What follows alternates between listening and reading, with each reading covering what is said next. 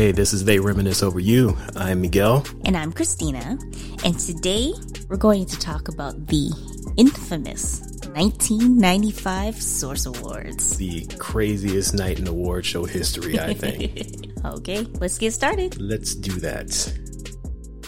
So, back in 1995, at that time, we had the Grammys, American Music Awards, all these typical quote-unquote mainstream award shows. They really weren't showing much love to hip-hop at that time. And the Source Awards basically filled a void that was needed for hip-hop to get its recognition because we weren't getting it from outside. So it needed to be done by somebody that was on the inside to recognize the greatness of hip-hop, because it was still kind of seen as a passing fad at this time. It wasn't taken seriously.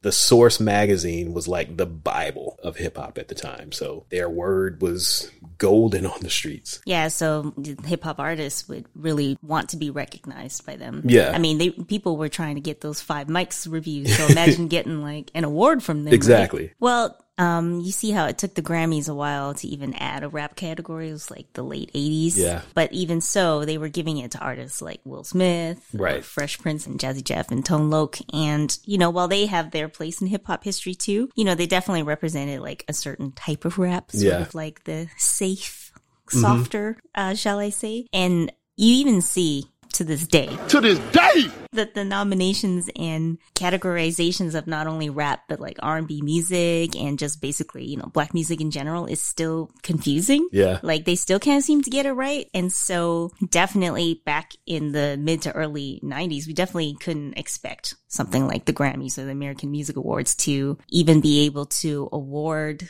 and recognize the artists and groups that the community actually liked and cared about. Yeah, it's funny that we watched the Source Awards and we were waiting for the Source Awards because now people are being recognized by their own peers, but yet there were still biases involved even with that. Oh, yeah. So basically, at that time, it was kind of a culture war going on in hip hop music where if you were outside of New York, New Yorkers did not really care about what you were trying to do, which is weird because it's not really different sounding. Like sonically, the music sounded a lot like what was happening in New York. I disagree there. It sounds different. Well, at the time. Yeah. So we're talking 86, 87. Oh, okay. I thought we were talking the 90s. No, still early. Like the sound of NWA was really sample heavy and it sounds like an East Coast record, but they're talking about gangbanging and police and LA stuff. Right. Because everybody was trying to be like what we're hearing on the radio. Because at that time, when I was growing up, basically you would hear 10 different rappers within a year. We didn't know what other things were supposed to sound like. There were no real regional sounds at that time because we only had 10 rappers to choose from. And I understand it. Like hip hop was created in New York. It was built up in New York. They were really protective of it. Right. But at the same time, you got to let people get in on it too. Like they were hating for no reason. So it was really difficult for people to get heard. That kind of created the conflict where you got all these people from the South and Midwest and the West Coast like, well, if you ain't going to play our records, fuck you. And that's where the animosity started to build. A slow build of East Coast bias hip hop saying, we don't like what you guys are doing. And everybody else is like, well, we need to be in here too. Open the door. Let us in. So the first Source Awards, the actual awards show was in 1994, but it wasn't televised. Yeah. But there are some clips online. So we know it was wild from the first one. It sure was. Apparently, Sticky Fingers was feeling a little underappreciated. They got nominated a few times and didn't win anything. So he decided to literally fire his gun during the song was like bust your guns or something. Yeah, throw your guns. Throw your guns. And he literally did. He shot the ceiling. Did you watch the video? I did watch the video. He pulled out a gun and just let off like 5 shots and nobody flinched. Nope. That's just part of the performance. So you definitely knew this is not going to be something that you would see at the American Music Awards. Not at all. The Grammys. I mean, this wasn't televised, so I'd never seen it until now. But you have sort of, I guess, the stage set for the type of environment it's going to be. And then you have that East-West stuff brewing before the 95 awards.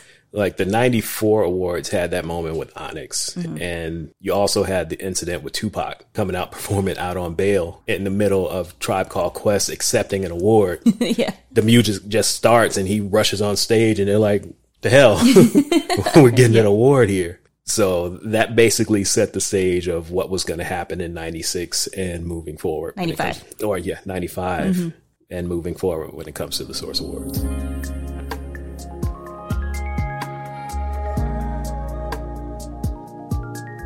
All right, so let's talk about the 95 Source Awards then. So the second annual awards show for the Source. But first time being on TV. Yeah, first time it was televised. So I definitely remember watching this. So who were the major players that were coming into the show? Definitely Biggie, since they were filmed in New York. It was Biggie, Puff, and Bad Boy. Yeah.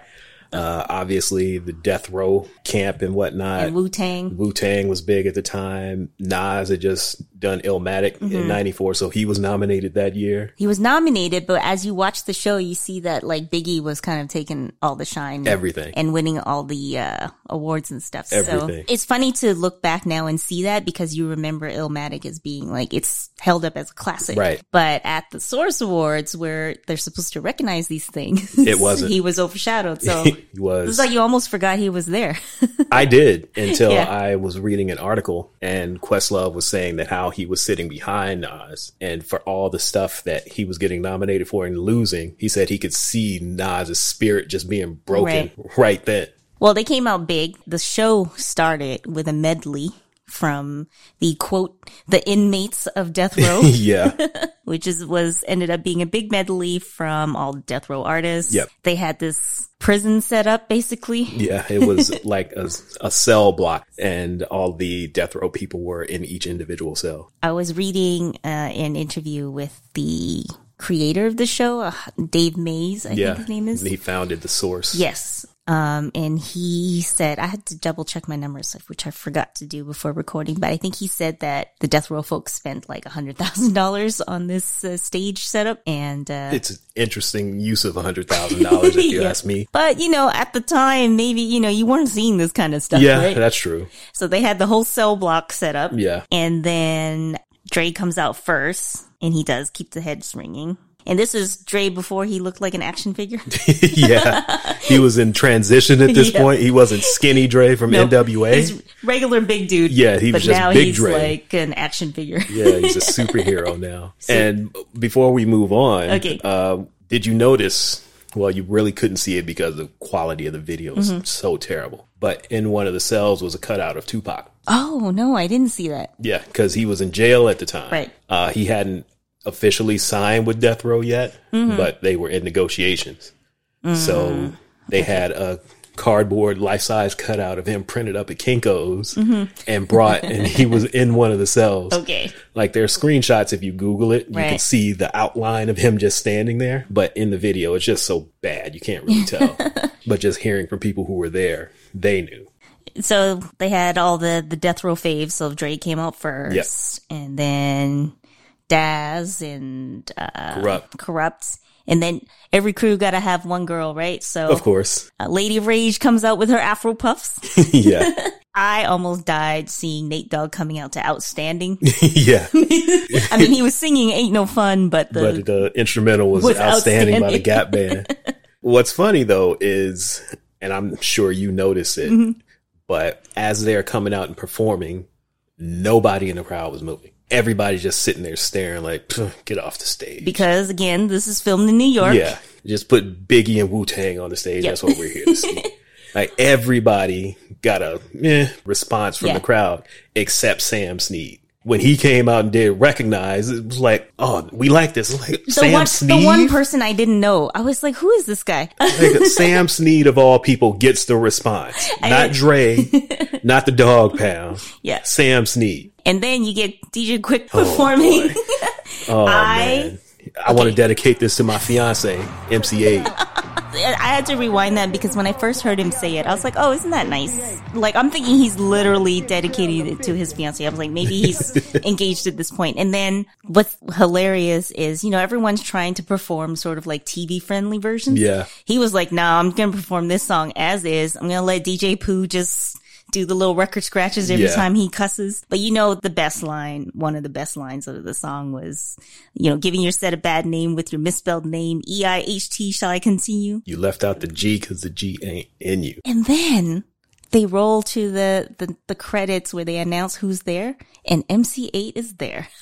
Yeah, not only was he there, if you go back and look at these performances, everybody's kind of working the stage. He's looking at him, isn't he? Was looking and pointing right at MC8. I saw him do that while he was performing, but I thought he was just working the crowd. No, he was talking to MC8. He walked right to the front of the stage and pointed at this man and talked about him for 2 minutes. And I'm certain that he decided to perform that song just because he knew he was going to be there. Of course. That was no accident. And we can't forget about Snoop's dramatic ass entrance. Yeah, with Murder Was the Case. Yes. What's it called? A gurney? It's like the thing they strap you to when you're about to go to the electric chair. Right. And then he rises up from it like he's what's that wrestler, The Undertaker? The Undertaker, yeah. They come rolling him in on this slab, but he did get the biggest response of everybody. He did. I mean, you know what? At that time, I was heavy into New York East Coast rap, but I did listen to Doggy Style all the time. Doggy Style and Warren G. Yeah, obviously. We'll tell this story some other time, but she's probably the biggest Warren G fan. Well, at the time. At the time. Yeah. I mean, I like Regulate, the album. I still listen to it, but I was a big Warren G fan, which is funny because, again, like I was saying, I was huge East Coast. So 16-year-old me watching the Source Awards was like, yeah, Wu-Tang and all this stuff. Like, fuck Death Row. Oh, God. That's how we opened the award show before they even rolled the credits or anything. Mm-hmm. We're already starting off with some controversy. Yes.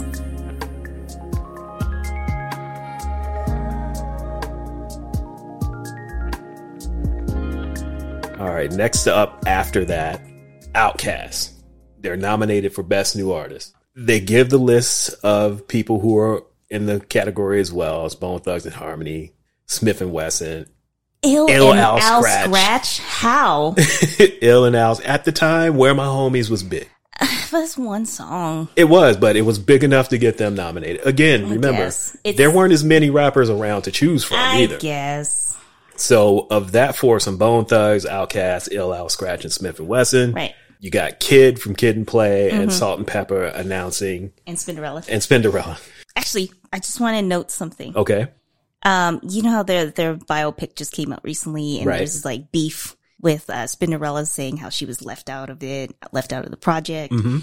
I don't know if you noticed, Spin was standing off to the side the whole time. Yeah, it was just the two of them and Kid talking, and she was just there. And then Salt and Pepper were like, "Oh, remember when we used to be whatever their old group name was?" Yeah. And then Spin jumps in, she's like, "Well, that was 10 years ago, so y'all need to let that go." And then she just spent the rest of the time just off to the side, looking sour. And so it's just funny, like now knowing that they had some issues, right? That looks so awkward. She's just standing there. I'm sure I didn't notice at the time. No, who would? All right, so they announced the nominees. Yes, and of course, it's smattering of applause when some people are mentioned and boos when others are mentioned. And they open the envelopes.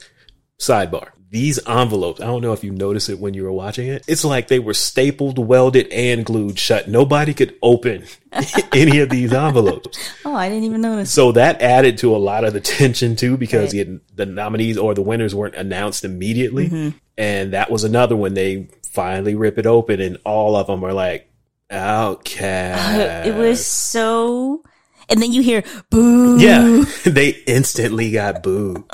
And it sounded like, maybe it was the boos, but it also sounded like, I feel like I could literally hear people say no as well. You probably could, because I'm sure they wanted Smith and Wesson to win. So underwhelming. Like, you've never seen the presenters be so underwhelming. Yeah. It's one thing for the crowd to boo, but the presenters were like... And the winner is...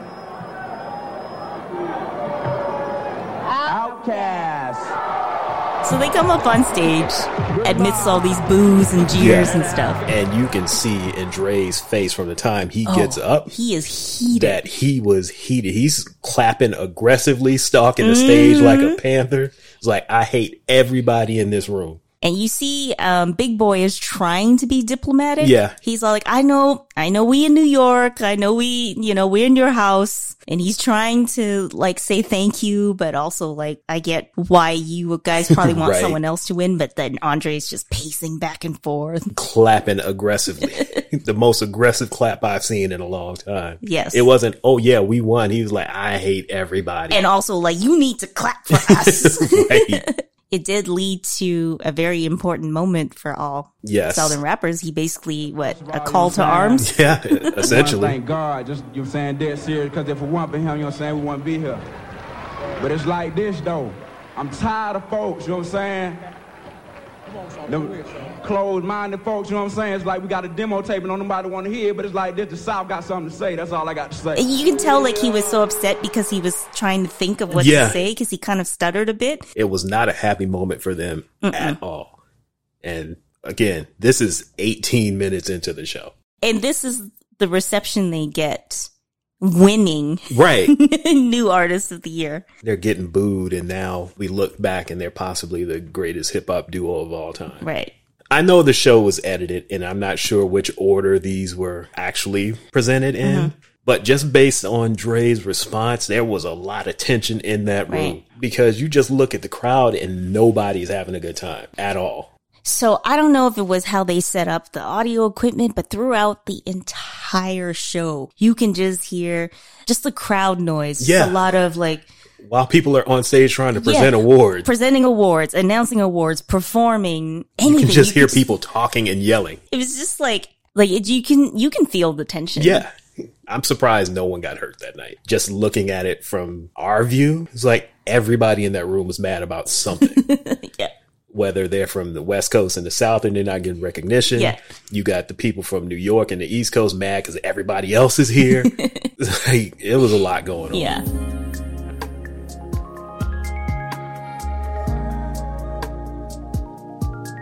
After this awkward presentation and Outkast getting booed and stuff, we go into a performance by the 69 Boys. The 69 Boys of all doing people. Tootsie Roll. Yes. And it's hilarious. Like, they get booed when they first come out there. People like, get them off the stage. But what's so funny is like, it's this high energy song. Yeah. And down in Florida and stuff, everybody twerks. A whole lot of ground humping and ass shaking was happening at this point. And it was hilarious because you have all these like New Yorkers, these, listening to like Wu-Tang, Biggie type people. And then you got the 69 Boys up there just ass shaking, humping the ground, ass up in the air. And it just looks so out of place. Yeah. And what's funny about this is. And everybody's just sitting down. Everybody's not reacting or anything. I don't know if this is some creative editing or what, but they cut to Biggie and he was grooving. Yeah. I mean, when they cut to people in the audience, you can see some people nodding their heads and stuff. I don't think it was creative editing in the sense of like, he was nodding to something else, but no one was live enough to like actually get up and dance. So even if you're like nodding in your seat as a performer, I would imagine, especially I'm sure they're used to much more high energy audiences, right? As a performer, I think it would be weird if you're over there with your ass up twerking and everyone's just sitting in their seats. But Biggie was feeling it though. Biggie's like, this is my shit right here. Yeah. But if you look, there's some footage from the 94 events when Luke performed. Although they had girls on the stage too, so maybe that helps. Yeah, that changes things. Because everybody was really into it, but you just got these 4 dudes twerking. Right, humping the ground. Yeah, it just makes it look so awkward. It's like, this is not Freaknik. Not at all. It seems so out of place. Everybody here wearing Timbs and you over here with your Harlem Globetrotter shorts on. And there was a time when they were showing some crowd shots, and I'm like, is that somebody sitting there with a ski mask on?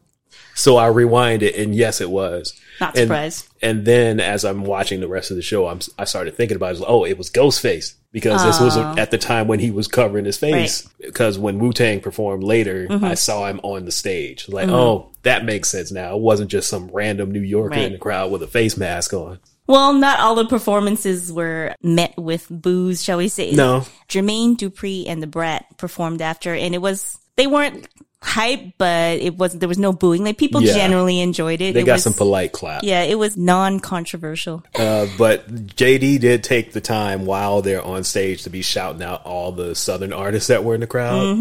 I caught that too. So there was a lot of that just going back and forth. It's like, if you're not going to acknowledge us, we're going to acknowledge each other. There was a lot of, I guess, underhanded comments. Not necessarily like JD wasn't being underhanded in a negative way in the sense of trying to be petty. He was just like, well, if these people are not going to shut him out, then I will. Right. And then, at the same time, everybody who came out was like, what up, New York? We love New York, blah, blah, blah. But New Yorkers get up there and like, Brooklyn! Yeah. See, I was just about to say that. It's like they all knew. They're like, we got to be nice because we're in New York. So everybody's trying to be polite. Like, what's up, New York? Yeah. Accept us, please. Yeah. Well, after watching the show, I've had Gonna Give It To You stuck in my head on and off for like 2 days. Me too. Word up. Hey. Just looking at the notes here, I forgot to ask you, what were you listening to at this time? Oh, well, pretty much everyone that you saw on in the award show itself. We know Warren G. Warren G. But again, as I had mentioned already, I was mostly into like East Coast rap. Yeah. And so it was a lot of Nas, Wu-Tang, who else? Ill Al Scratch. Not Ill Al Scratch. No. And I was obviously listening to a lot of R&B too. So Mary J, of course, because My Life came out around this time. We'll have to talk about that on another episode. But some really great R&B was out at this time too. So Mary J, Aaliyah, of course, TLC, Jodeci, Blackstreet, Janet Jackson, all the stuff. But speaking of R&B, they gave out the award for Best R&B Album. The nominees were Mary J, TLC, Brandy of all people, and the nigga who shall not be named. Well, what do you mean? Brandy was big at the time. She was, but looking at that list, did she really fit in with that list? I think so. Like, that album was pretty popular. It was, but the clip that they ran for her nomination was Best Friend. I know. I think it was more so, it just seemed so out of place. It did. Because you got Wu-Tang presenting it, and you know Mary is a favorite amongst hip hop fans, right? TLC, same, you know, and obviously the nigga who shall not be named. Yes, and then you got Brandy, my best friend, this little like pop R&B, but she was really popular, and you see like she always had a lot of like rappers and stuff do remixes with her. So yeah, I guess I wouldn't have personally chosen it. Well, she didn't win anyway. She didn't, and that's a good thing. My girl Mary won. Yes. Came stumbling up on stage. With her all white. And of course, her signature boots. She was in her auntie phase back in 1995 at like 22 years old or whatever. Was it? It was. Because she wears these same outfits now, and we know she's an auntie now. She's an auntie now. And she was then too. No, she wasn't. Yeah, she Not was. Yet. She was an auntie in training. Okay. How about that? I'll allow that. She was a junior auntie. That's what she was. Okay.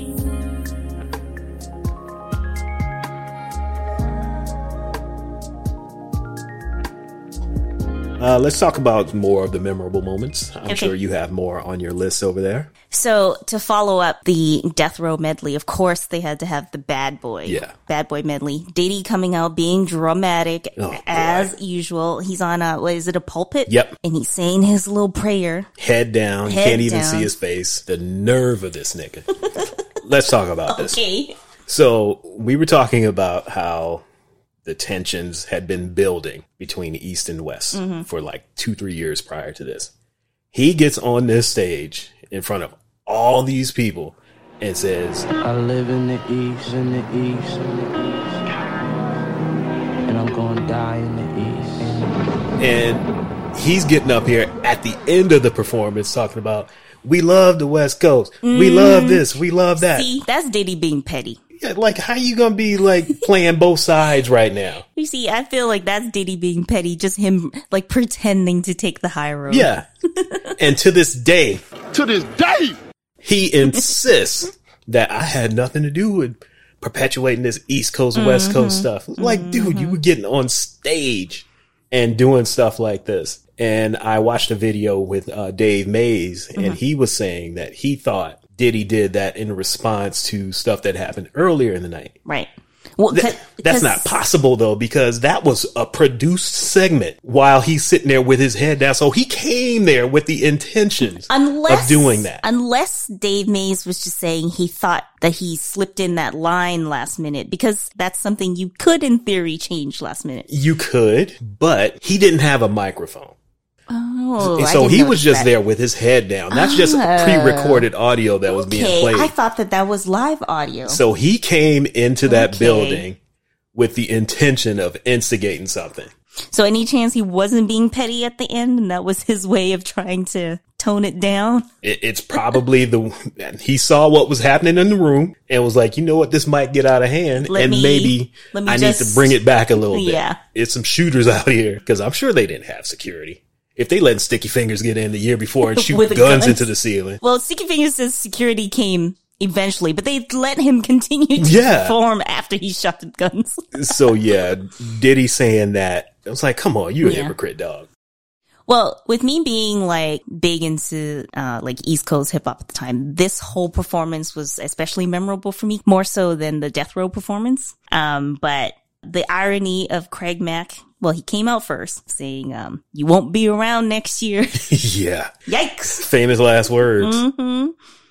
Well, the thing that I love about the whole Bad Boy feel, family, sound, whatever, is that he really created, influenced the R&B hip hop sound. Yeah. So you have this medley where you have Craig Mack, Junior Mafia, and you have Biggie. You bring out Total and Faith, and it all, like, it doesn't seem like, oh, why are we listening to, like, quote, hardcore rap music, and then there's some R&B song. Like, it all goes together. Because, like, after Flavor in Your Ear comes on, Faith comes out and does You Used to Love Me. And what's funny is, like, the crowd's going wild, and people are up out of their seats dancing to You Used to Love Me. Mm-hmm. Whereas when 69 Boys is doing Tootsie Roll, everybody's in their seats. Yeah, nothing's happening. Like, Tootsie Roll is this kind of song you get up and dance for. You Used to Love Me, you just kind of nod your head and lean, but everybody was getting excited when Faith came out. And then Total came out. Yeah. And then Diddy, of course, dancing. And bopping all around. Mm-hmm. I don't know if you caught this, but what's your man's name? I Dare You. Harv Pierre. He's walking around with the big platinum plaques. It was him, and then there was another guy on the stage in boxers and Timbs. It was like, who is that? I have that in my notes. I'm like, can you imagine being the dude holding up the plaques, and there was like the Notorious B.I.G. signs and stuff in your boxers? I was trying to get a good shot of whoever that was, their face, so I can see who it was. Like, I recognize Harv, but I couldn't see who that was in the boxers and Timbs. I couldn't see either. I'm like, why is he in his boxers and Timbs? I remember I really loved the Junior Mafia performance when they came out, because Lil' Kim comes out in her little black slinky dress or negligee. Not sure if it's a dress or negligee. I didn't even pay attention to what she was wearing. I was too busy looking at her little bounce that she's still doing to this day. You know, when you are a woman listening to hip hop, there's some misogyny that you have to contend with. Yeah, just a little bit. Just a little bit, but damn, that misogyny slaps sometimes. It does. So it's always like, I think, especially when you're young too, right? You see like a girl that's part of the crew, and you see like a woman holding it down with all these very masculine men. Yeah. You just can't help but love it. So when she came out and she's so tiny and she's got this little slinky dress on with all these men with their Timbs and baggy jeans and stuff. And then jerseys. She just comes out, she's just like, right? You can't help but get a little excited. Something else that just cracked me up, and apparently you as well. I heard you laughing. I know what you're about to say. So they had AMG, Miss Jones, and Flavor Flav announcing some award. I don't even remember what it was. I have it written down. It was for Best Motion Picture Soundtrack. Okay, so they're doing the award presentation, and the first thing I noticed is Flavor Flav is in a cast. So he's got the cast on his left arm, but his right arm is in a sling too. So I'm thinking, you know what? I didn't what the notice. Hell it happened to Flavor Flav? I didn't even notice the sling. I saw the cast, but I didn't see the sling. His other arm was in a sling, because that's why when it was time to open the envelope, he had to get somebody to help him. He's like, I can't open this. Yeah, I just thought it was from the cast. No, it was because his other arm was in a sling too. Hey, yo, check this out. I can't rip this though, you know. I ain't went to octopus school. Help my man. What you do to your arm? Run to your arm, Flay. Huh? Run to your arm. You know what happened? Broke it, nickel. And I died. Me too. I died when I heard the way that. he said it. And the look on Miss Jones's face He was so indignant. when he said that. She's like, I can't believe he just said this. And then A&G did not even respond. Nope, not at all. He had no reaction though. He was just like, okay. It's like, all right, sounds legit to me. Broke it, nickel. Well, Above the Rim won for that one. That is when basically all hell breaks loose, is when Mr. Marion Knight, aka Suge, comes up on stage to accept the award for Soundtrack of the Year. Why was Danny Boy? Of all people, Yeah. I mean, I guess he was on death row at the time. He was signed to Death Row, but of all the people to go up on stage, why was Danny Boy the second one to And go he was up? so hyped too. He was. So much so that he elbowed Suge as they're leaving off the stage. I miss that. Yeah, when he goes through his whole infamous... Don't want to have to worry about the executive producer trying to be all in the videos, all on the record, dancing.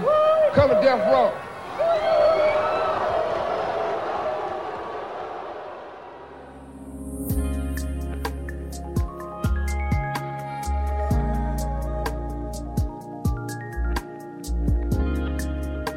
We're skipping ahead a little bit, Okay. But to tie this to another story, later when Diddy comes out to present an award, he's like, well, I'm the executive producer that was talked about earlier. And that's when he's trying to, we don't need to be doing this, blah, blah, blah. And we should get along. I love everybody. I would never do something like that. But I'm going to die in the East because I was born in the East. Like, you can't be saying both of these in the same show, Diddy. Come on. You know what? I think the more that we talk about it, I really think that he was trying to bring the tone down. Like, I think he was coming out with his chest out, like, I live in the East and die in the East. But I think he started to realize that this might actually be dangerous. Yeah, I get that. And I understand it. But whenever he talks about this, he says that he has never instigated anything. Never. It's like, you started all of it by saying, I live in the East, and I'm going to die. Like, come on, man. Don't do that. Well, it's funny because it's like everyone was trying to, I guess, tone things down too, because after Suge made his, infamous Come to Death Row, the next presenter for Producer of the Year was Sam Cassell and John Singleton. And I'm laughing about Sam Cassell because of something you told me. Yeah, I saw a comment in the YouTube video for this, and it was left like a week ago, and people are still calling this man E.T. It's so rude. It is. 20 years later, he's still being called E.T. But anyway. Anyway, so John Singleton comes out, and before he even, announces the nominees, he goes into, a little mini speech about this East and West stuff. Gotta, all this killing, we gotta stop it. And like, there's all this noise in the crowd, like the jeering and just general. Basically, I'm surprised nobody yelled out, "Get off the stage, fool." Yeah, like they just, ooh. Yeah. Pass out this award, we gotta say something, all right? We got to kill all this East Coast, West Coast, South, Midwest dissension in rap because, there's a lot of devils out there that would be damned if they could ban it. And we wouldn't be having no show and a lot of y'all wouldn't be making no money. So, with that, we're going to pass out the award for Producer of the Year. And he's trying. Yeah, he's trying. Nobody's paying attention to him. And then you have your nominees, Dr. Dre, DJ Premier, Easy Mo Bee, Pete Rock, and then Dre wins. Yeah. When he opened it, again, wrestling this envelope open, John Singleton's like, oh, shit. He actually said, like, uh-oh. Yeah, it's like, this might cause a problem. Dr. Dre. No, the Source Award, the winner is, we're going to have some trouble here, the DRE. Dr. Dre! And then Dre comes up and Snoop comes up with him and another infamous line is said. But just like with Outkast, Dre is trying to be cordial. And in the middle of this, that's when Snoop just snatches the microphone Literally snatches the microphone. And just goes off into his tirade. What? Wait. The East Coast don't love Dr. Dre and Snoop Dogg? The East Coast ain't got no love for Dr. Dre and Snoop Dogg and Death Row? Y'all don't love us? Y'all don't love us? Well, let it be known then. We don't give a fuck. We know y'all East Coast. We know where the fuck we at. East Coast in the motherfucking house. That's my favorite part. We'll let it be known. And the anger in his face, you can just see how mad he is with his little walking stick and his bandana around his neck. Oh man, tensions were high. Yeah, a little bit. And then after that, you got the two executive producers, David Mays, as we mentioned before, and Mike, I didn't catch his last name. Yeah, somebody. They come out looking so nervous. Yeah. Because they're like, oh my God, what have we done? It's like, we have started some shit here tonight. And we're probably like halfway through the show, Yeah. maybe, at this point? Now, this is halfway through what's been aired. So, there's twice as much footage. And they've been there twice as long at this point, probably. But then they're presenting the Lifetime Achievement Awards, the Eazy-E. And then he had just recently passed. Yeah. And then Bone Thugs performs. And I think that kind of calm things down a little bit. For a little bit. Yeah, because Bone Thugs is neutral territory here. But something I had an issue with was in the video package they put together for Eazy. I'm listening to the narrator talk, and at one point he says, the gangster Eazy wasn't humbled by an Uzi or a beatdown, but a disease. I'm like, the only way for this man to die was for him to get beat up or shot? Like, who wrote this? I didn't even catch that. Like, that was pretty disrespectful. Yay. He wasn't humbled by an Uzi or a beatdown, but a disease. Like, God damn. Oh man, I know he was from Compton, but at least say maybe he could have lived to be old. Yeah, it might be possible. Yeah. When Bone came out, I was expecting them to perform Crossroads, but then they ran through some other hits. Like, so they ain't gonna do Crossroads? But then I thought about it, like, it wasn't done at that point. So Crossroads was to come later, but I really wanted to hear it. But I did get here for the love of money and First of the Month. First of the Month, and Bone Thugs got some hits. They do. Wake up, wake up, wake up. It's the first of the month. Yeah, I love that shit. Yeah, I was like, I need to re-listen to that album. The next thing up was they were doing Artist of the Year group. But that's when you get Prodigy and Havoc announcing this award, and they grab the microphone. Oh, it was so annoying. I'm like, my ears. And they're screaming into the microphones. And from that point for the rest of the show, those microphones did not work at all.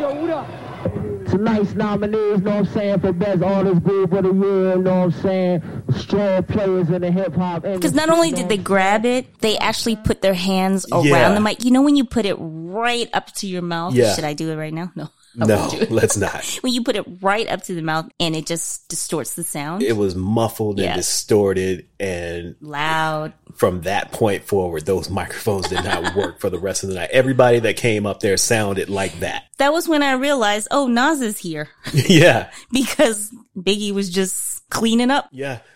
And Nas was there losing all the awards he was nominated for. I was like, oh yeah, Illmatic. Remember that little album? Didn't it get 5 mics? One of the few 5 mics? It did, but it didn't win anything that night. It sure didn't. At all. Yeah, I was bothered by them screaming into the microphone. I thought it was just going to be Havoc, and then Prodigy does it too. Like, come on, people. Yes. You know better. Yeah, so Mobb Deep and Nas come up to present Artist of the Year group. Wu-Tang, Salt-N-Pepa, Gang Starr, Heavy D, of course. No surprise, Wu-Tang wins. Yeah. I don't know if the crowd could hear this or if this was something more for just like edited after for the airing, but there's a voiceover that states how the winners are determined. Yeah, I wrote that down too. So it's like, are they just trying to prove that this was a democratic process and this has nothing to do with the fact that the source is based in New York? It was democratically chosen by the staff. 10,000 ballots mailed to subscribers. Like, come on now, we don't believe that at all. We know it was like 6 of y'all in a room and came up with these lists. Oh, speaking of subscribers, here's a little reminder of how old we are. Okay. So in between, like the commercial breaks and stuff, they have little commercials for trying to get people to subscribe to the actual Source magazine, right? Because, you know, back in the day, we read stuff in our hands. Right. That wasn't physical copies. Yeah, physical copies, to which I have several sources. We do. Hanging around, which I like to flip through. Every just now for and then. shits and giggles every now and again. Look at people's fashion. So these commercials were like, there was one where you could get a free CD compilation mix if you sign up right now. They had a number, actual phone number for you to call so that you can subscribe to a physical magazine. Oh, and you get a free CD compilation. I was like, God damn, we're old. Yeah, the commercials were amazing. because there was one for Crooked Eye. Crooked Eye Juice. Oh boy, the idea that St. Ives, is malt liquor company, is selling juice. Crooked Eye is St. Ives? Yeah. I didn't know that. Yeah, it was made by St. Ives. But that commercial is hilarious. So they had that one. There was a commercial for the Dog Pound dog food album. Mm-hmm. I'm sure a lot of money were put into making these commercials, but they look so cheap now. They do. Cheap and low budget. Well, just like they allegedly spent $100,000 on that cell block setup. Well, we're now getting closer to the end of the show. Yep. And I think at this point, it is starting to kind of calm down a bit. There's still that sort of general, lots of jeering and just kind of just general noise going throughout. Again, I don't know if it was just how the mics were set up or something, because it just sounded like a lot of, you know, when you're just everything. Yeah, you're just like in a room when there's a lot of people talking. That's what it sounded like, right? So I don't know if that was because people were still sort of like booing and jeering, but I think it was just sort of general crowd noise too. Yeah. But it did seem like things were kind of starting to calm down a little bit. But then you have Single of the Year is being announced, Flavor in Year won, and then actually before they announced the winner, so it was Flavor in the Year, Thuggish Ruggish Bone, Afro Puffs, and Regulate was nominated for Single of the Year. There are audible boos when Regulate was announced. Yep, sure was. So maybe I take it back in terms of like things were settling down. The boos were coming, and I'm sure this is where you were going with it when Craig Mack won. One of his homies is like, East Coast! Yeah. East Coast. Oh, come on, man. It's like they finally got this room calmed down, and here you are starting shit again. Then it's followed by performance from Method Man. Yeah. So, which was hands down the best performance of the entire show. Because it's a great song. Yeah. Method Man's a great performer. He's got good energy, and he jumped into the crowd and stuff, and so everybody was into it. Yeah, that was hands down the best performance of the entire show, and makes me want to see Method Man live, which I never have. I'm trying to remember. I think I did see him. Yeah, I saw him. Now I can't remember. I think I did see him. Well, I know for a fact that I haven't seen him live. Christina may or may not have seen him live. Now I'm trying to remember if it was him or someone else. Okay, I'm pretty sure it was Method Man, and it was like a small performance at a club. So, you know, it's not a big venue. And I waited till the end of the night to get a picture with him. And of course I was excited. And I heard someone call me a groupie. Oh, nice. I was like, oh, okay, what about all these men who are literally shoving me aside to take a picture with him? Oh, boy. But anyways, whatever.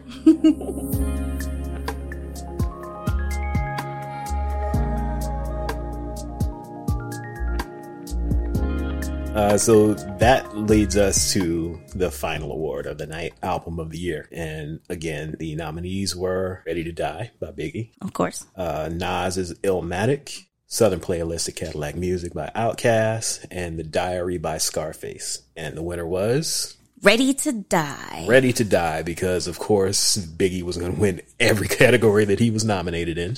And again, all this tension is going on in the theater. Biggie comes up with like 60 people to accept his award. And he's got a bottle of alcohol in his hand, so I guess he's a little inebriated as well. He's feeling good. He's feeling good, so that's when things start getting kicked up again. You can hear the crowd murmuring and people getting antsy and, Brooklyn, we did it. Brooklyn, stand up.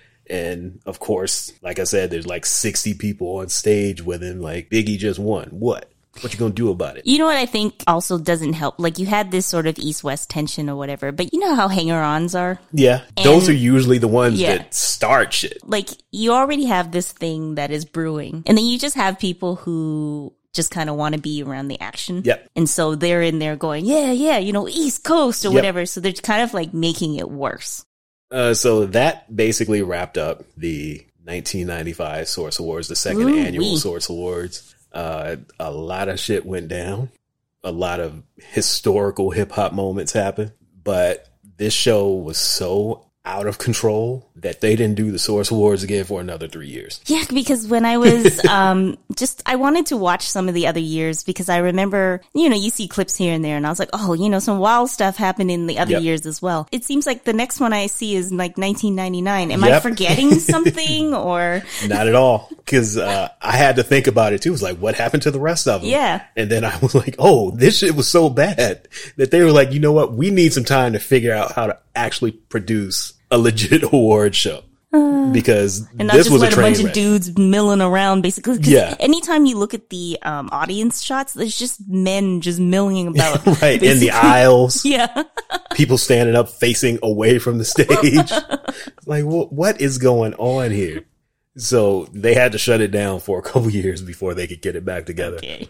It's not so much the awards show, but I think also the year that this happened. Right. I think that's also what made it so memorable, because 94 and 95 was basically the second golden era of hip hop. So Yeah. you had the golden era during the 80s when it, first started to blow up. Yeah, but for people in our generation, when we were growing up in the 90s, like 94 to 95 was like, as we already know from this show, we had Ready to Die, Omatic, Southern Playlist, all this stuff. But there were tons of other good stuff that came out this year, like notable stuff, things that became classics or memorable or notable. Like we had a bunch of the solo albums from Wu-Tang. So we had Tikal, Method Man's, Raekwon, Old Dirty Bastard, GZA, all of them had their solo. Bone Thugs, of course, Redman, Mobb Deep, Goody Mob. Like there was nothing but so hits. Much good stuff coming out at that time. So I think that's also sort of what just made 95 in general just really special for this time. And then you have all this drama at Source Awards on top of it. Okay, so we're going to wrap up here. Thank you all for listening to us ramble again. And coming back again. Coming back and checking it out. If you like what you're hearing, just tell one person. Have that person tell somebody else. Just get these numbers up. We're trying to get some more listeners and followers. So. And please rate and subscribe. That will also help. You can check us out on the Bird at Troy Podcast. Get some flaming hot tweets in your system. Also on Instagram at Troy Podcast as well. Every episode we have a playlist that we put together, a companion playlist on Spotify. So just search for the title of this episode on Spotify or at Troy Podcast and you'll find it there as well. Yes.